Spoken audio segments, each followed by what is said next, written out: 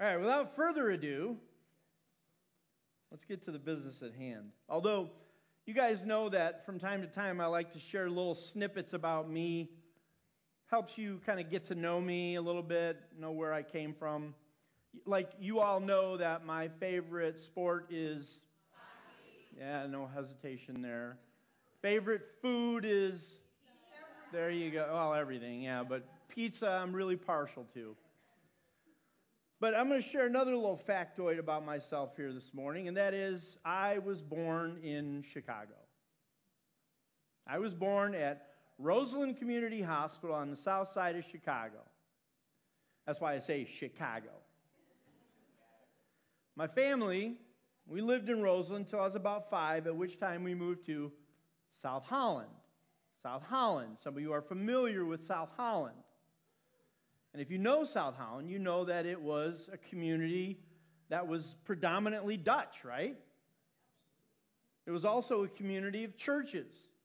I believe that the water tower still has the praying hands on it, right? With the community of churches thing on it. I see a nod there. Yeah. So, but you know, back in the day, you couldn't swing a dead cat without hitting one of these Reformed churches, right? Dutch Reformed churches. So you couldn't swing. So they were really close. You get what I'm saying, right? You guys also know I don't like cats, right? But they were almost on every corner. And the joke was always, quite honestly, how did this Swedish family, because we are Swedish, how did this Swedish family infiltrate this Dutch community, let alone become members of one of these Dutch churches? But my parents managed it. They did it. They pulled it off. But I digress a bit from my initial revelation that I was born in Chicago. Now, I'm guessing we have a pretty wide variety of birthplaces represented here this morning. So my first question is, where were you born? Hang on. Anybody like me from Chicago? Okay, we got quite a few, right? Okay. And some of the other ones? Nebraska, I heard. Tennessee, I heard. Ohio. Kansas. Okay, hang on. We love all those places, right? But who is the furthest away from here born here this morning? You know what? China? Seriously? China? Okay. Germany? Italy? So, okay, which is furthest? Who's the winner? Who's the winner? So we have 3 winners. Let's just say we have 3 winners. Deacons, what do we have for the winners? What's the prize? We have no prize for them. Well, you have the dubious distinction of saying you are the furthest born of anyone here this morning. But you know, here's my other question. Why were you born where you were born? Why not in England? Why not in Germany? Why not in Brazil or Somalia or Japan? Why were you born where you were born? Because your parents were there, but let me tell you, it was exactly where God wanted you to be born. I was born in Chicago because God already knew the path that my life was going to take. He had a plan for me. Now, obviously, based on what I've already shared, you know that I grew up in the church.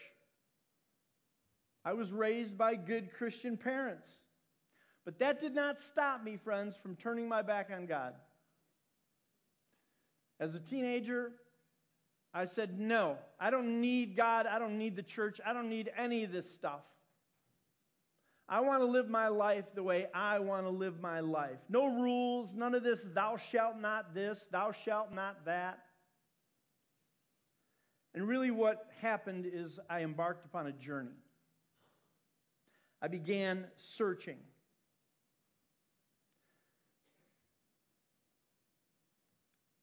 I began searching for something that would bring meaning. And I searched, friends, in some really dark places. Immersed in a culture of alcohol and drugs and inappropriate relationships, I was in utter darkness. But all the way, God was with me. Whether I wanted it or not, whether I knew it or not, He was always there. And when I look back, I could see that at times He was trying to get my attention, sometimes very subtly, but then one cold October morning, He allowed a drunk driver to swerve into my lane and bam, hit me head on. He was doing about 50, I was doing about 35. Friends, I should have been killed. I should not be here today. But God said no. He said, I have a plan. He said, I can use you. Despite my brokenness and the darkness and the sin, He said, I can use you. And His plan has brought me to this place, friends, here today to be with you, God's people.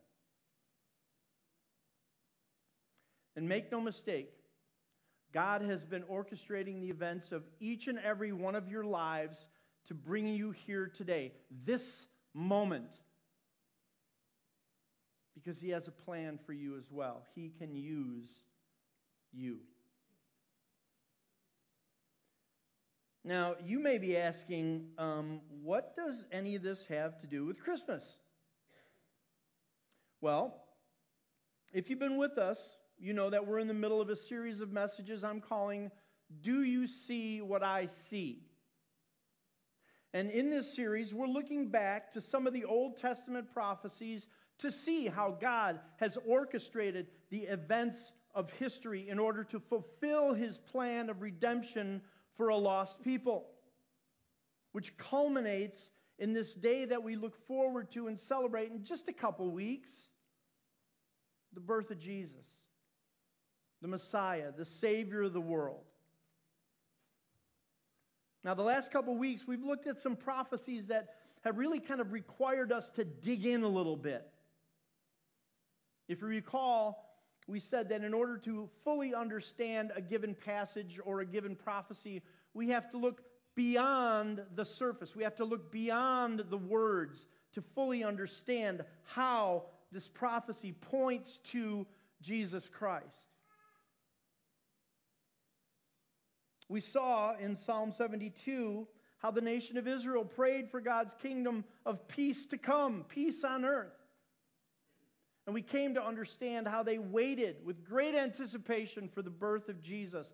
And in the same way, friends, today, we not only look forward to the celebration of that day, we look forward with great anticipation to the day that He returns. The day that we see Him face to face. And His peace will rule on earth forever. Last week, we dug in and we saw all that pointed to Jesus and the star, that symbol of hope and victory, prophesied by Balaam some 900 years or so before Jesus was born. Today, we're going to look at a prophecy that doesn't really require the same level of exploration as the ones we've studied in the past. In fact, it is one of the most explicit prophecies in all the Old Testament. Because this prophecy names the town in which the coming Messiah would be born. Now, this prophecy is found in Micah chapter 5. If you want to turn in your Bibles to Micah chapter 5, we're going to focus on pretty much the first 5 verses. Now, Micah may be a little bit of a challenge to find, right? It's kind of at the end of the Old Testament. It's right after Jonah. You have Amos, Obadiah, Jonah, Micah, Nahum. If you hit Habakkuk, you've gone too far.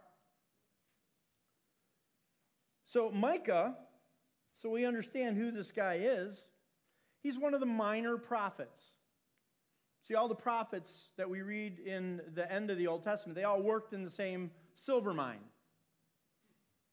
Oh, come on, people. It's a joke, you know. They're not miners. Oh, my goodness.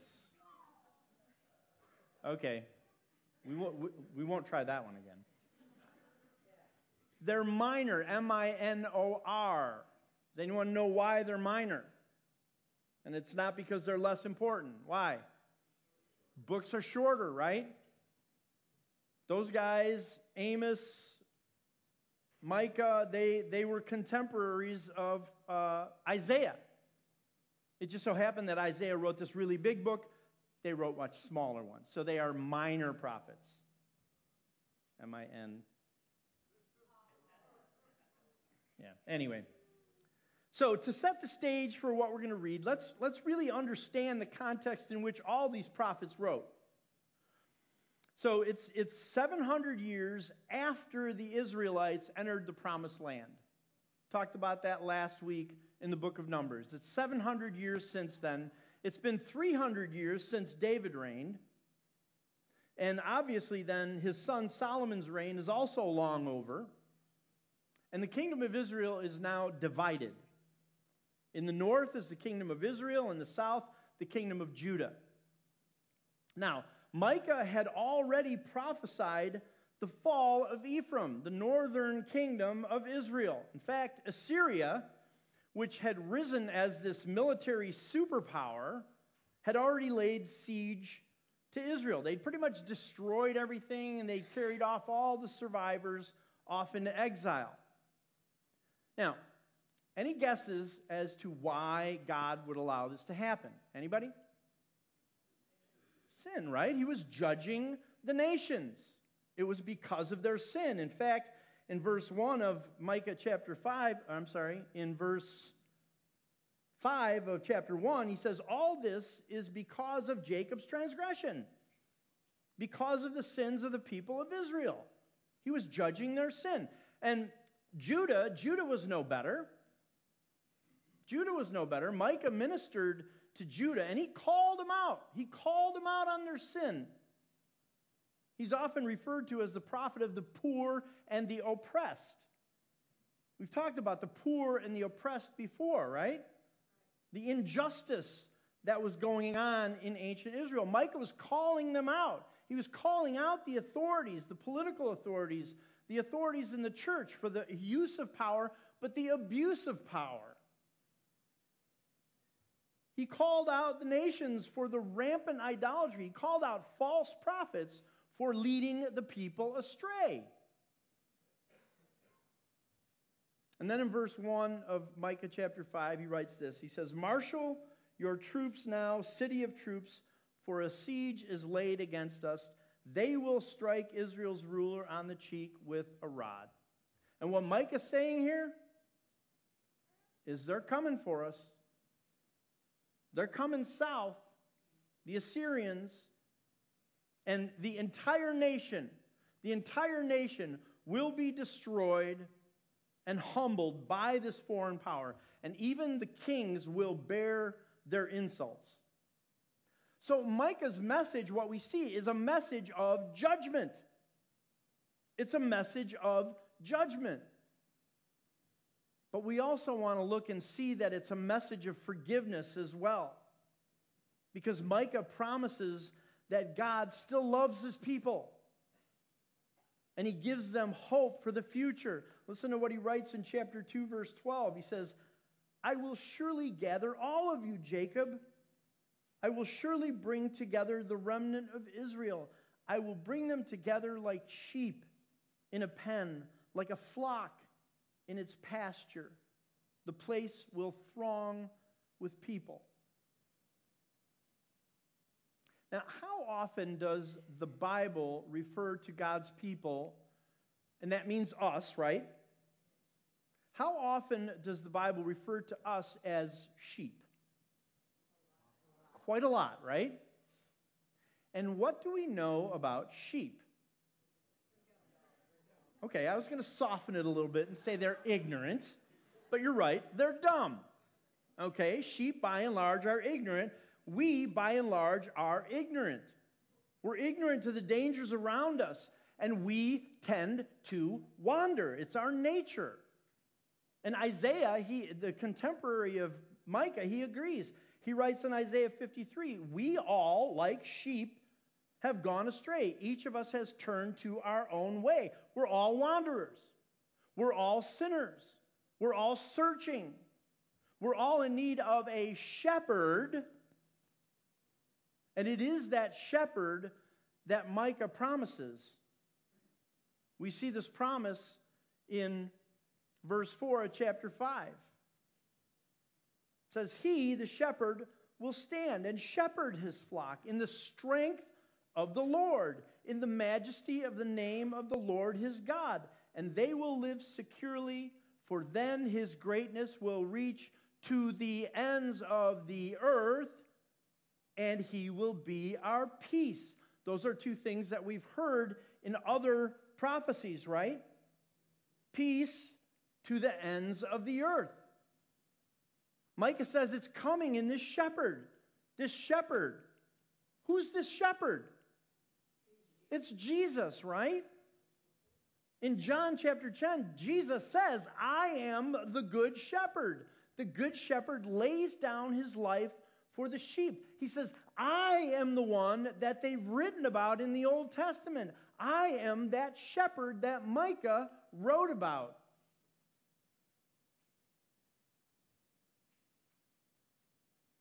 So we've really kind of looked at some of the subtext to Micah's prophecies, but we said in the beginning that our focus is going to be on this town, right? On the town. And in verse 2 of Micah chapter 5, Micah just comes out. He just spells it out, and he says exactly where this shepherd would be born. He says, but you, Bethlehem, Ephrathah, though you are small among the clans of Judah, out of you will come for me one who will be ruler over Israel, whose origins are from old, from ancient times. Now, the Jewish scholars of Jesus' day, they read this as a clear prediction of the Messiah's birthplace.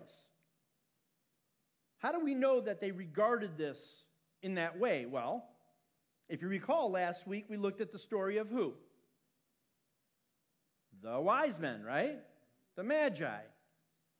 And we said that the wise men, they followed his star, and it stopped over Jerusalem. And they asked a question, right? What did they ask?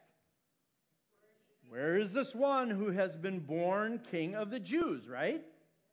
And we stopped our reading right there because our focus last week was on the star. But if you read a little bit further, you see that this guy Herod, who was a really bad guy, by the way, he was the Jewish king, the Roman Jewish king, and he was always worried about threats to his reign, threats to his kingdom. And he hears now about this king. This new king. So he calls all the chief priests and teachers of the law together, and he says, all right, where is this new king supposed to be born? And what did they tell him? Bethlehem. And then they quote Micah chapter 5, verse 2. Right there in Luke. So it is crystal clear that this king whose star we read about in Numbers chapter 24, the star that the wise men followed, this king who the nation of Israel prayed for in Psalm 72, the one who would bring peace on earth, this good shepherd that Micah promised, who would shepherd his people in the strength of the Lord, he would be born in Bethlehem. It's clear. But it begs the question, why Bethlehem? Why this tiny, sleepy little shepherding community?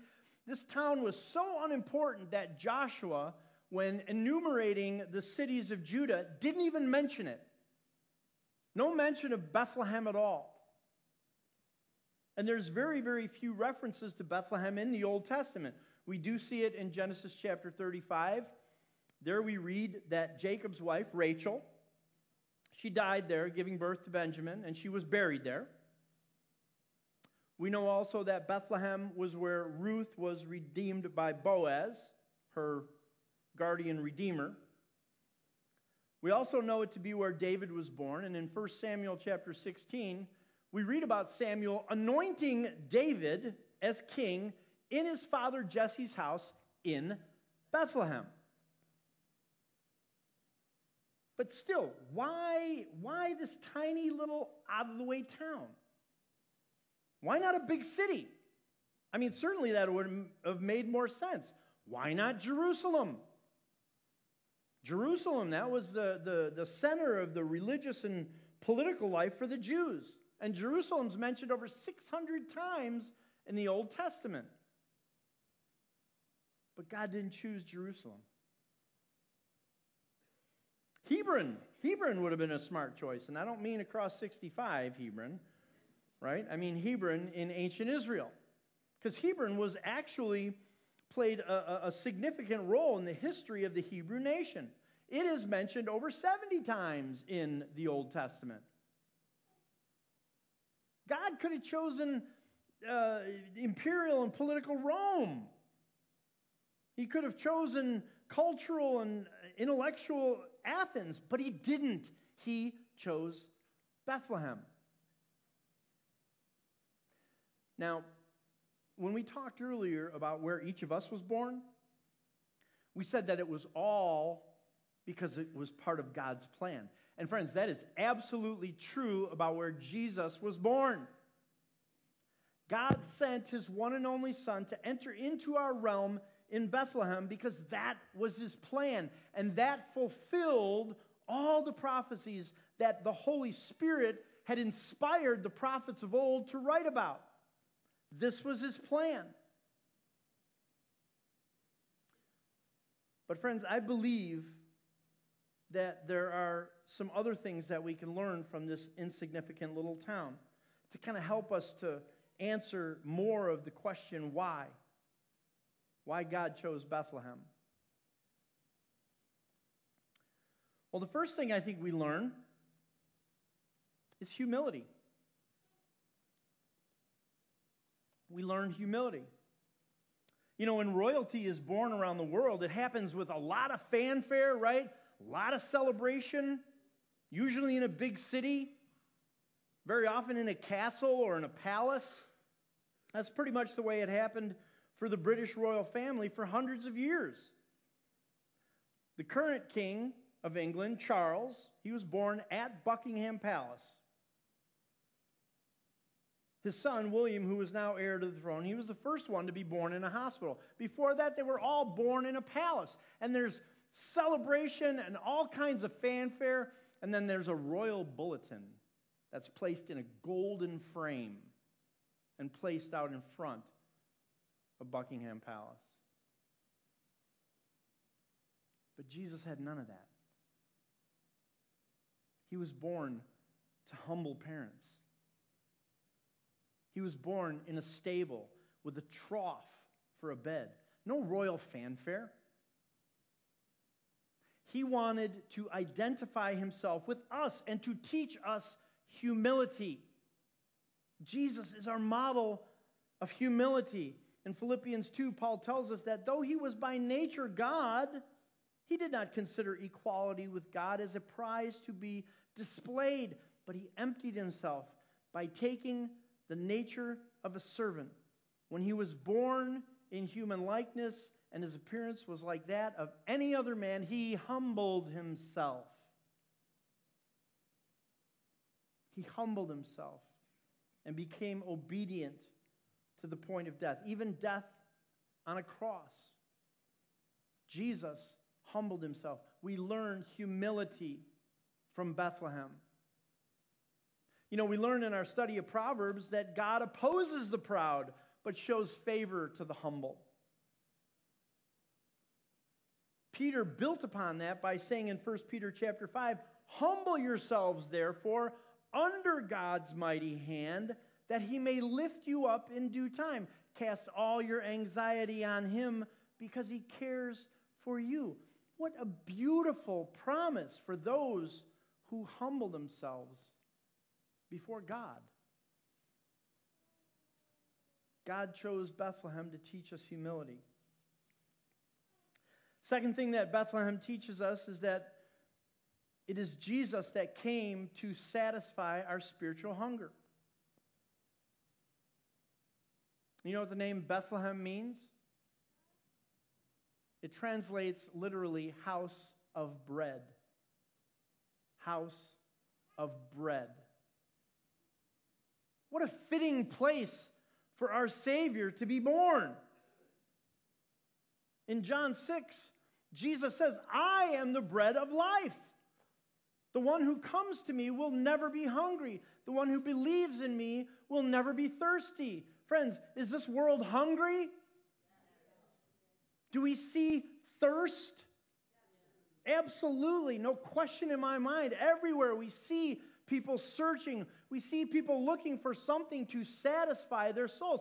I know, friends, because I was one of those searchers. Looking for meaning, looking to fill what philosopher Blaise Pascal refers to as a God-shaped hole that exists in the heart of every single person. Everybody has it. And no matter what created thing we try to pour into that hole, whether it's money or possessions or drugs or alcohol or relationships, and no matter how much we try to pour in, and we do, right? Because we keep pouring and we keep pouring and we keep pouring. Friends, the only thing that can fill that void, that can fill that vacuum is God. Amen. Made known through Jesus Christ.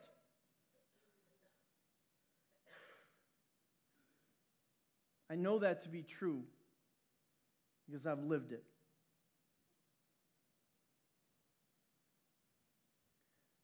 Are you hungry? Are you thirsty? Are you searching for something to fill that void in your life? It's Jesus, friends. It's Jesus. Turn to Him.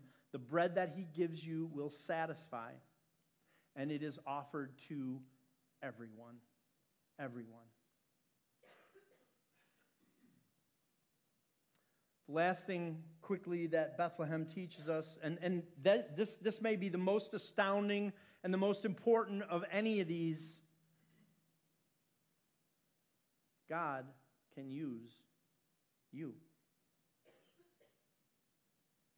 God can use you.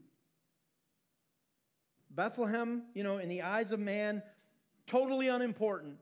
But God used it as the birthplace of His Son. He chose this insignificant little town to change the world forever. David was a shepherd of the lowest caste in society, almost passed over by Samuel. But God chose this shepherd boy to slay a giant and become the king of a nation. The first disciples, Andrew, Peter, James, John, and the others, who were they before Jesus got a hold of them? Just simple fishermen, insignificant, almost invisible to the world. But God turned them into disciples, apostles, evangelists, now known throughout the world.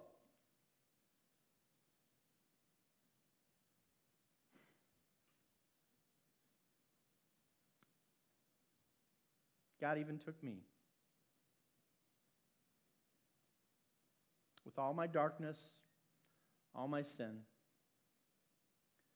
And He said, I can use you. And friend, if God can use me, He can use you. He can use you. And God has a plan. You don't have to be some super evangelist. You don't have to be another Billy Graham. You don't have to be a preacher. You don't have to wait for some momentous opportunity that may never come. But let God use you. Regardless of how unimportant you may think you are or what you're doing is, let Him use you. Remember what Paul says in Colossians chapter 3, and everything you do, whether in word or deed, do it all to the name of the Lord Jesus, giving thanks to God the Father through Him. God chose Bethlehem because He wants to teach us humility. We read earlier from Philippians about how Jesus humbled Himself by becoming like us. Paul prefaces that by saying, let this attitude be in you, which is also in Christ Jesus. We emulate Christ's humility by recognizing our state and submitting to the will of God. God chose Bethlehem to teach us that God wants to be your bread of life. He longs to satisfy you so that you'll never be hungry or thirsty again. And God chose Bethlehem to prove to us that He can use anything or anyone, no matter how insignificant, for His glory. I'll just end with Paul's word to the church at Corinth. He says, consider your call, brothers. Not many of you were wise from a human point of view. Not many were powerful, and not many were born with high status. But God chose the foolish things of the world to put to shame those who are wise. God chose the weak things of the world to put to shame the things that are strong. Humble yourself before God. Let Him satisfy you and let Him use you. Because He will, if you let Him. Let's pray.